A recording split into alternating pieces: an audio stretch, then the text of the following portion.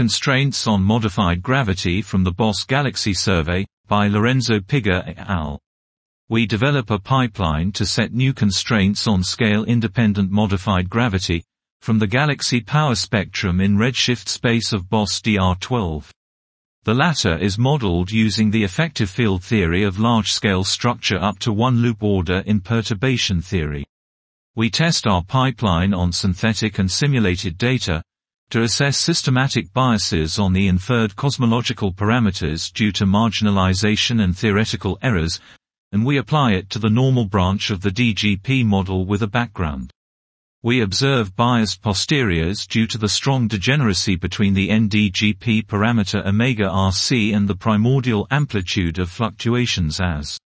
Fixing the latter to the Planck central value, we obtain omega-RC is less than or equal to 0.2 at 95% CL. We also discuss a procedure to alleviate the prior dependence of this bound. This was Constraints on Modified Gravity from the BOSS Galaxy Survey, by Lorenzo Piga et al.